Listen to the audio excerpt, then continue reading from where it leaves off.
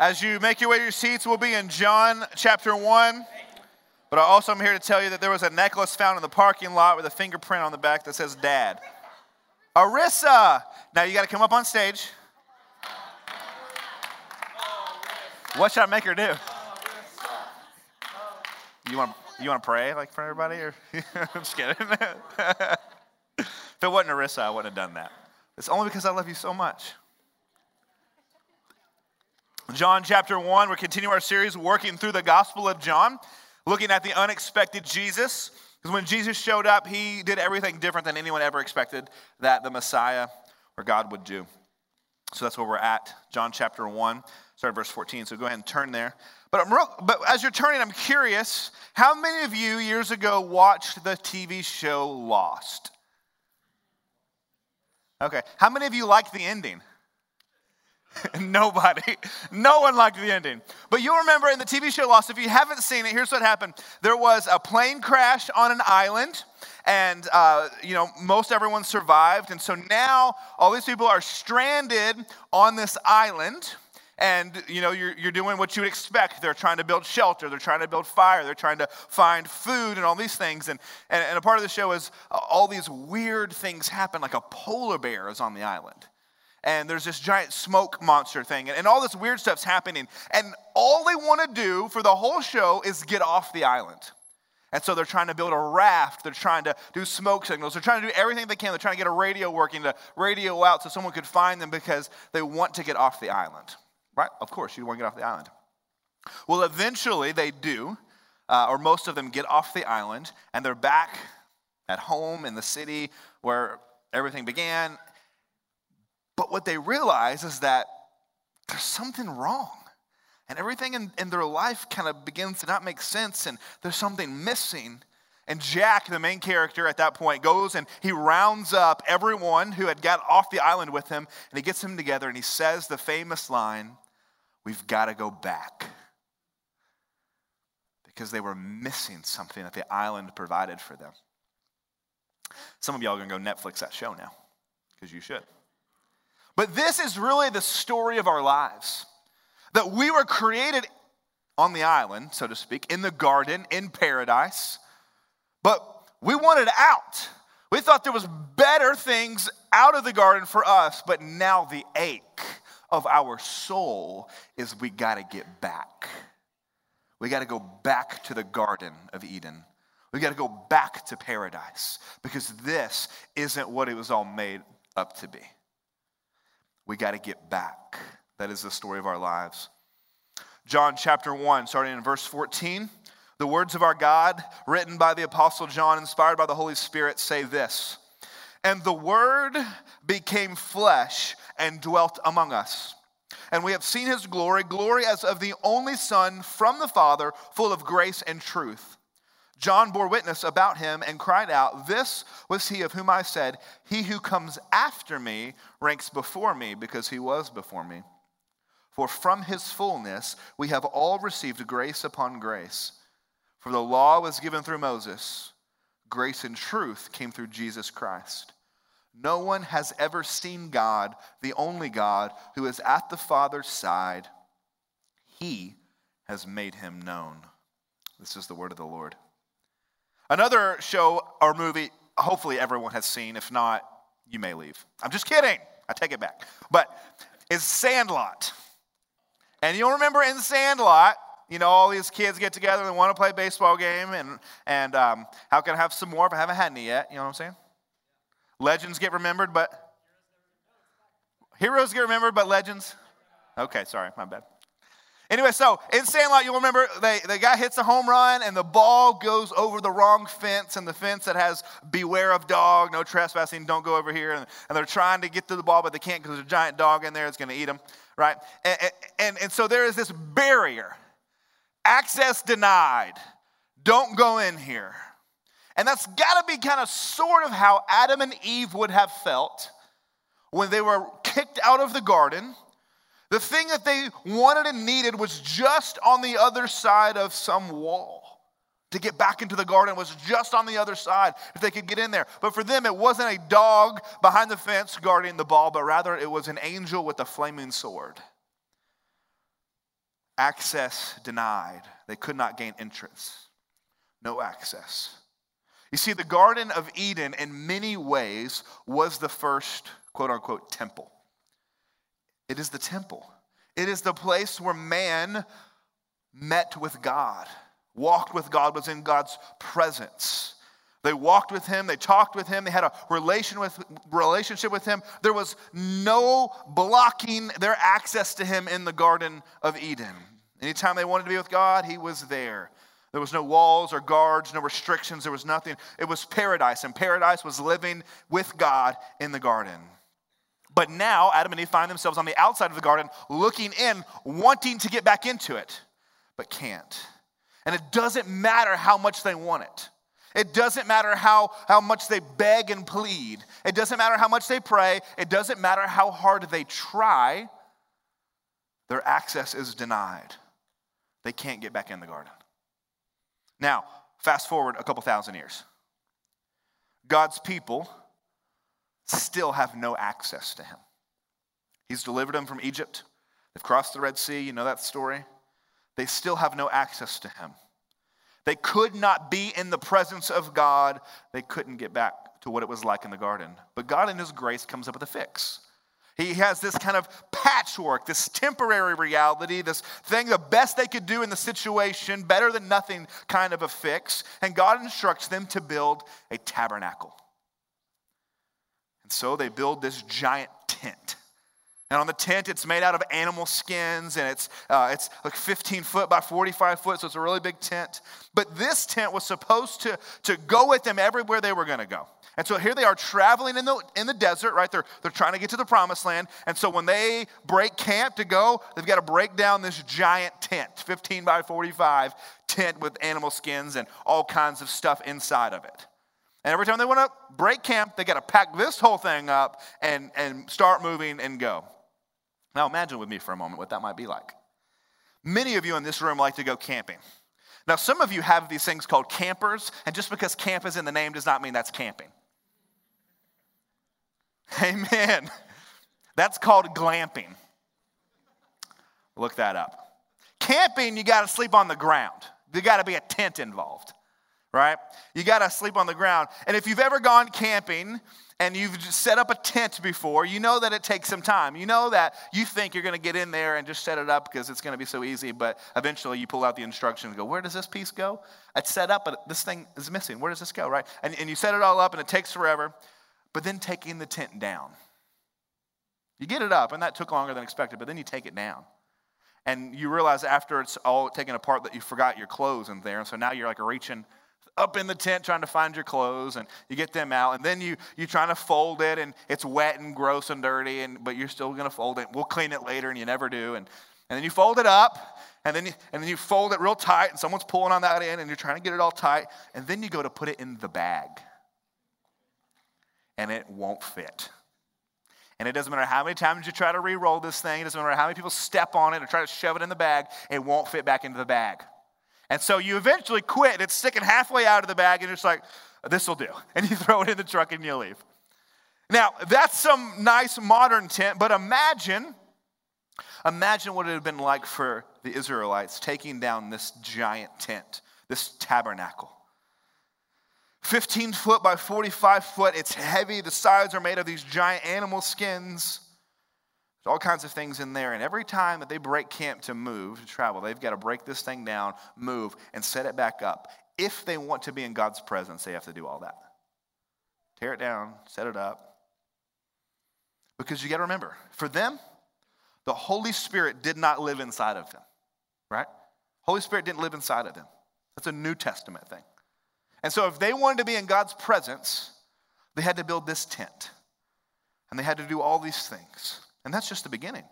Not only did they have to build the tent, but if they wanted to access to God, if they wanted a relationship with God, they had to build the tabernacle in the right way. And then there was limits, right? Like everyone couldn't go in the tent. Right? You had to be the priest to go in the tent. And so it's like, I get to go in for you guys. I'll go meet and have a relationship with God for you guys. And so I'll go into the tent and pray for you guys. I'll go into the tent and make a sacrifice for you guys. But that's all they could do. They couldn't get into the garden. They couldn't be in God's presence, but someone could go for them. Someone could go for them. You see, this is our problem. We had no access to God. Particularly as Gentiles, as I'm assuming most of us or all of us in this room are, non-Jewish people, we have really no access to God because even if there was still a temple or a tabernacle, we couldn't go in it either. And no matter how much you wanted God, no matter how much you prayed or pleaded, how much you served him or how good you were, it wouldn't matter. You had no access to his presence. No matter how much you wanted to get back to the garden or get into the tabernacle, you were powerless to come to God. That sets the stage for our verse 14 this morning. That idea, it sets the stage that for thousands of years since Adam and Eve left the garden, they've been longing to get back into the garden. It's the ache of their soul, and all they have gotten was this tabernacle. That's the reality. And then verse 14 comes, and it says this, and the word became flesh and dwelt among us. The Word became flesh. So Jesus, the one who had no beginning, right? A couple weeks ago, Jesus, the Word, had no beginning. He's the creator of the world. He's the Logos. He becomes flesh. He becomes human, right? And we look at that and we think, yeah, got that. Christmas, Jesus who comes, God becomes a man, he becomes a baby. We understand that, but there's more here. Notice it says, he became flesh and dwelt. He dwelt among us. Now the word, it's interesting. The word John chooses to use for dwelt, it reads like this in Greek. And the word became flesh and tabernacled amongst us. And the word became flesh and tabernacled amongst us. You see, Jesus has come as the tabernacle. You see, Jesus himself is the very presence of God. He is the one who lived in the inside of the temple where God dwelled. He is the one that our access has been restricted to. He is the one that walked with Adam and Eve in the Garden of Eden. It was Jesus. It is him we've been trying to get back to. It is him our souls have longed for. And since we could not get to him, since our access was restricted to him, since we were cut off from him, he came to us. He brings the presence of God to us. He tabernacled to us. You see, we do not find the presence of God in the garden anymore. We do not find the presence of God in a tabernacle or a temple. Or hear me, we do not find the presence of God even in a church. This is not God's house. We find the presence of God in a man. You want to meet God? There is only one place you can find him, and it is the man Jesus of Nazareth. He is the tabernacle. He is the presence of God. You want to find God, you find him. You see, we could not get back to the garden to be with him, so he left the garden to come be with us. You see, our access to God is no longer a problem, right? We can be in his presence anytime we want. Because when you come to Christ, when he sends his Spirit to live inside of you, he makes you a part of that tabernacle, a part of that temple. So when you are in Christ, the presence of God is with you because he has tabernacled amongst us, but when you believe, he has tabernacled in you. The presence of God has come into the world, and when you trust in him, he comes to take up residence in you. So you have access to the presence of God, not when you come to this building, but any moment in your life. See, our access now isn't an issue. When we come to Christ, our access isn't an issue anymore because Jesus has tabernacled. He's come. We can have a relationship with him anytime we want, but there's another problem. The problem every human has had since the beginning, and that is how we get to Jesus. How do we get, so if Jesus is the presence of God and I want to be in the presence of God, how do I get Jesus? How do I get to him? Notice verse 17. It says, for the law was given through Moses, but grace and truth came through Jesus Christ. The law was given through Moses, grace and truth came through Jesus Christ. So the law was given through Moses. Well, what does that mean? What's the law? Think 10 commandments, right? Think about all these laws in the Bible. You shall have no other gods before me. You shall not murder. You shall not commit adultery. You shouldn't lie. All these on and on. And here's the question I want you to answer. I want you to think about. Why did God in the Bible give us the law? Why did he give us the 10 Commandments? Why did he give us all these other rules and laws? Why did he do it? Was it so that we could follow the laws and then find God? No. It wasn't so that we could follow the rules and find our way to him. Here's why God gave us the law. God gave us the law to reveal your inability to keep the law. God gave you these rules in the Bible to show you you can't keep them. It's like this. So it's like you go to Kings Island, and there's a new roller coaster, and you want to go ride it, and you're like 10 years old, and you go up, and they got the little stick there, and you got to go and put your back to the stick and see if you're tall enough to ride. And if you know you're not tall enough, what do? You go up there, and you kind of, you try to stretch, your tippy toes, right? And try to make yourself be tall enough. But you know what the amazing thing is that none of us do? We don't go, oh, I'm not tall enough. It's okay. I'm not ready to ride it. I'll be next year. We don't do that, right? We trick ourselves, get our tippy toes, and think, no, I'm good. I'm tall enough. See? You got like this tall high heels on or something.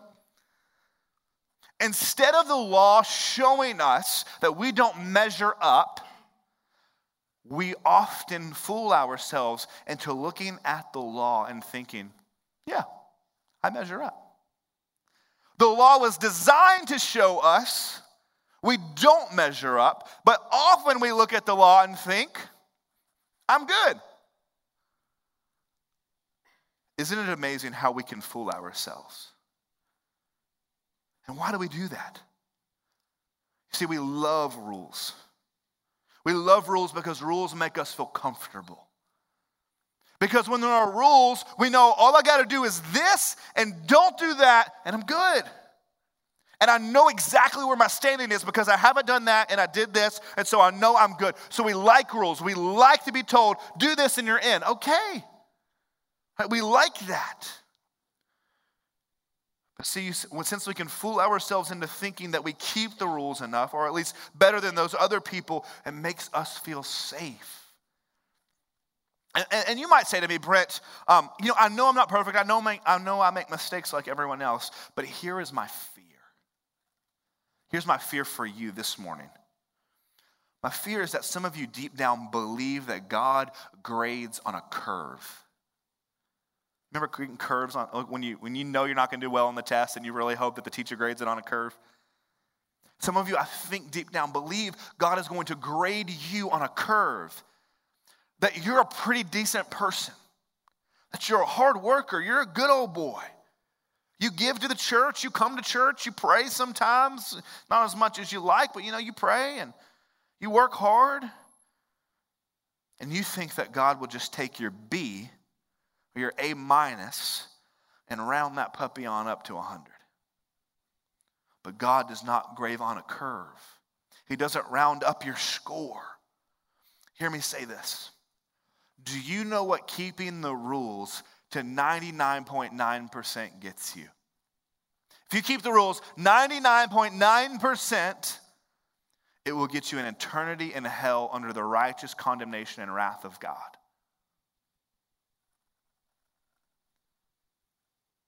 You see, the best we have to offer, our best obedience, our best faithfulness, our best ability to keep the rules, the Bible says, are filthy rags. The best you have is filthy rags. Your best doesn't even come close to the measuring stick. And so when you run up into the park and you put your back up to the measuring stick, it's not like it's close if I just get on my tippy toes, I'm almost there. No, that thing is way up there and you're not even close. And so if you were to be honest with yourself, if you would see that your best compared to the measuring stick of God's law falls way short, and that standing on your tippy toes doesn't even come close, what do we do? When you realize that, when you realize, okay, I thought that God graded on a curve and that I was good enough to get in and that he just kind of rounded up and we just call it even. When you realize that that's not going to be good enough, what do? Here's the good news. In all of the stories about Jesus, there's always two groups of people, right? There are two groups of people. There are the religious people who are good, and they wear the right clothes, they say the right things, they pray all the time, they fast all the time, they know the Bible, they get all the things right, they look good, they do things by the book. And do you know what Jesus called them? A brood of vipers and whitewashed tombs, people who were dead on the inside but pretty on the outside. And then there was the other group, the sinners and the tax collectors. And I want you to hear this word. The Bible says all the time that Jesus hung out with, and I want you to understand what I'm saying. The sinners, the tax collectors, and the prostitutes. And those were the people that Jesus was hanging out with. And again, Jesus said that it was for them that he came. For them that knew they were broken, knew that they didn't measure up, knew that even if God graved on a curve, that they still wouldn't make it. And again, Jesus was with them. He ate with them. He hung out with them. He loved them, forgave them. Jesus came for those who knew they were lawbreakers. He says he doesn't come for those who think they're law keepers. Verse 17, the law was given through Moses. Grace and truth came through Jesus Christ. If Jesus is the temple or the tabernacle, and you can only meet God in him, in that man, in Jesus, then you could only get to Jesus by grace. The law was given through Moses, but grace and truth came through Jesus Christ. Grace is receiving that which you don't deserve. It is unearned or unmerited favor. So you can't come to Jesus through the law. You'll never make it. You can only come by grace. Only by knowing you are a sinner and receiving that which was earned for you. See, grace, though, is hard for us. Like, it is hard to sometimes for us to stand on grace because when you're in by grace, you don't know where you stand. If it was that God required A, B, and C of us, and we did A, B, and C, we'd know we were good. God, you can't say anything because I did A, B, and C. But when you are in by grace alone, it's a little unnerving because you are putting all of your hope and trust into someone else telling you, no, you're good. And you can't look at yourself at all to determine whether or not you're good. You're trusting someone else to say, no, you're good. I got you. And so that's a little scary. Hence why we like rules. Hence why we like to be able to say, no, I did this, and so I'm good. Grace is uncomfortable and it's scary, but it is the only way. When my children make mistakes, when they do something wrong, you know what I don't make them do? I don't make them go make up for it. I don't make them say, hey, well, if you're going to get back into my good graces, you've got to go do A, B, and C. Now, they get disciplined, they get in trouble, sure. But they don't have to work their way back into our family. They don't have to go feel bad enough until they get back. They don't have to go and do something to get back. No, they're just in. No matter what they do, they're in. I have parents come to me all the time and talk about their wayward children who have gone down the wrong path or messed up some way or another, and they've betrayed their parents, or these children have hurt their parents. And you know what those parents say to me? Parents who have been betrayed by their kids, hurt by their kids, and their kids want nothing to do with them, they would tell me with tears in their eyes, Brent, I don't care what they've done. He's my boy, he's my girl, she's my girl, and I just want them to come home. And if us earthly sinful people, parents, can love our wayward children like that, they don't have to earn their way back into our family. They just got to come. If earthly parents can have grace like that, can you not imagine the grace of God? Can you imagine the grace of God? That we never work our way into his good graces. We never work our way back into his family. But we stand on the merit of another. You see, the text this morning tells us that the Word became flesh, right? Jesus became human because he needed to live a perfect life. He needed to be human so that he could give us credit for his perfect life. Because he couldn't round up the score, but he could take the test for us.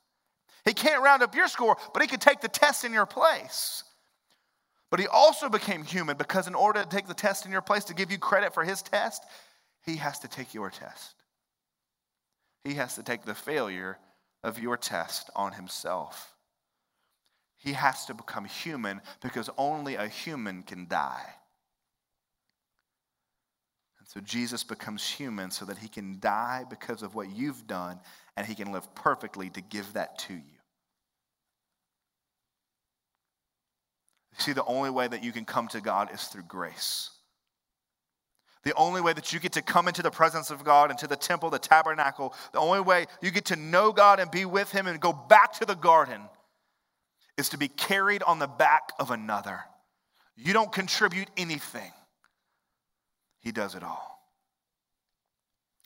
See, ultimately, do you know why we're able to go back to the garden? Do you know why we're able to get back into the presence of God? How we can know God, have a relationship with him again? How we can have access granted?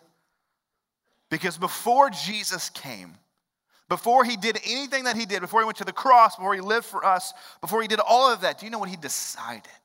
He determined. He chose that he would go do that. You see, God initiated this rescue plan.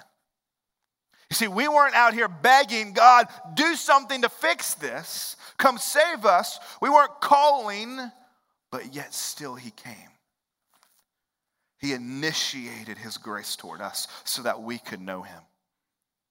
You see, we can all get back to the garden because God took the first step. We are not like Jack, the main character from Lost, who all get together and say, we got to go back. Because it was God who said, I must get them back. And so he has. Because the Word became flesh and tabernacled amongst us. And we have seen his glory. Glory is the only Son from the Father, full of grace and truth. No one has ever seen God, the only God, who is at the Father's side, but he has made him known. You want to know God? Jesus has made him known. He's brought his presence. He's inviting you in, but you can't get in by your own effort. You can't get in on your own merit. But he's inviting you into his presence by his merit for you. He's taken the tests in your place. He's died for you to let you in so that you can be in his presence. Let's pray.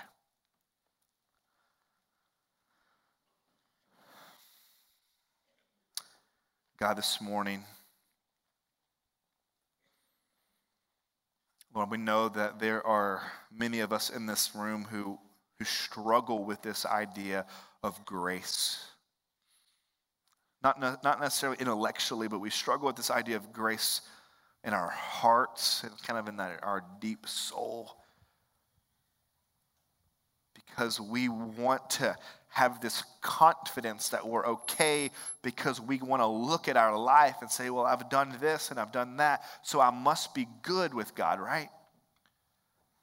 But God, this morning, would you show us that we can have more confidence, not looking at the things that we have done, but looking at the things you have done for us.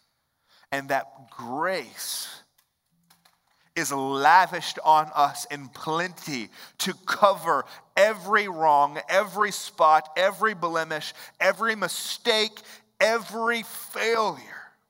That you cover us completely by grace so that we get to come into your presence in the tabernacle, so that we get to know you and live with you forever by grace.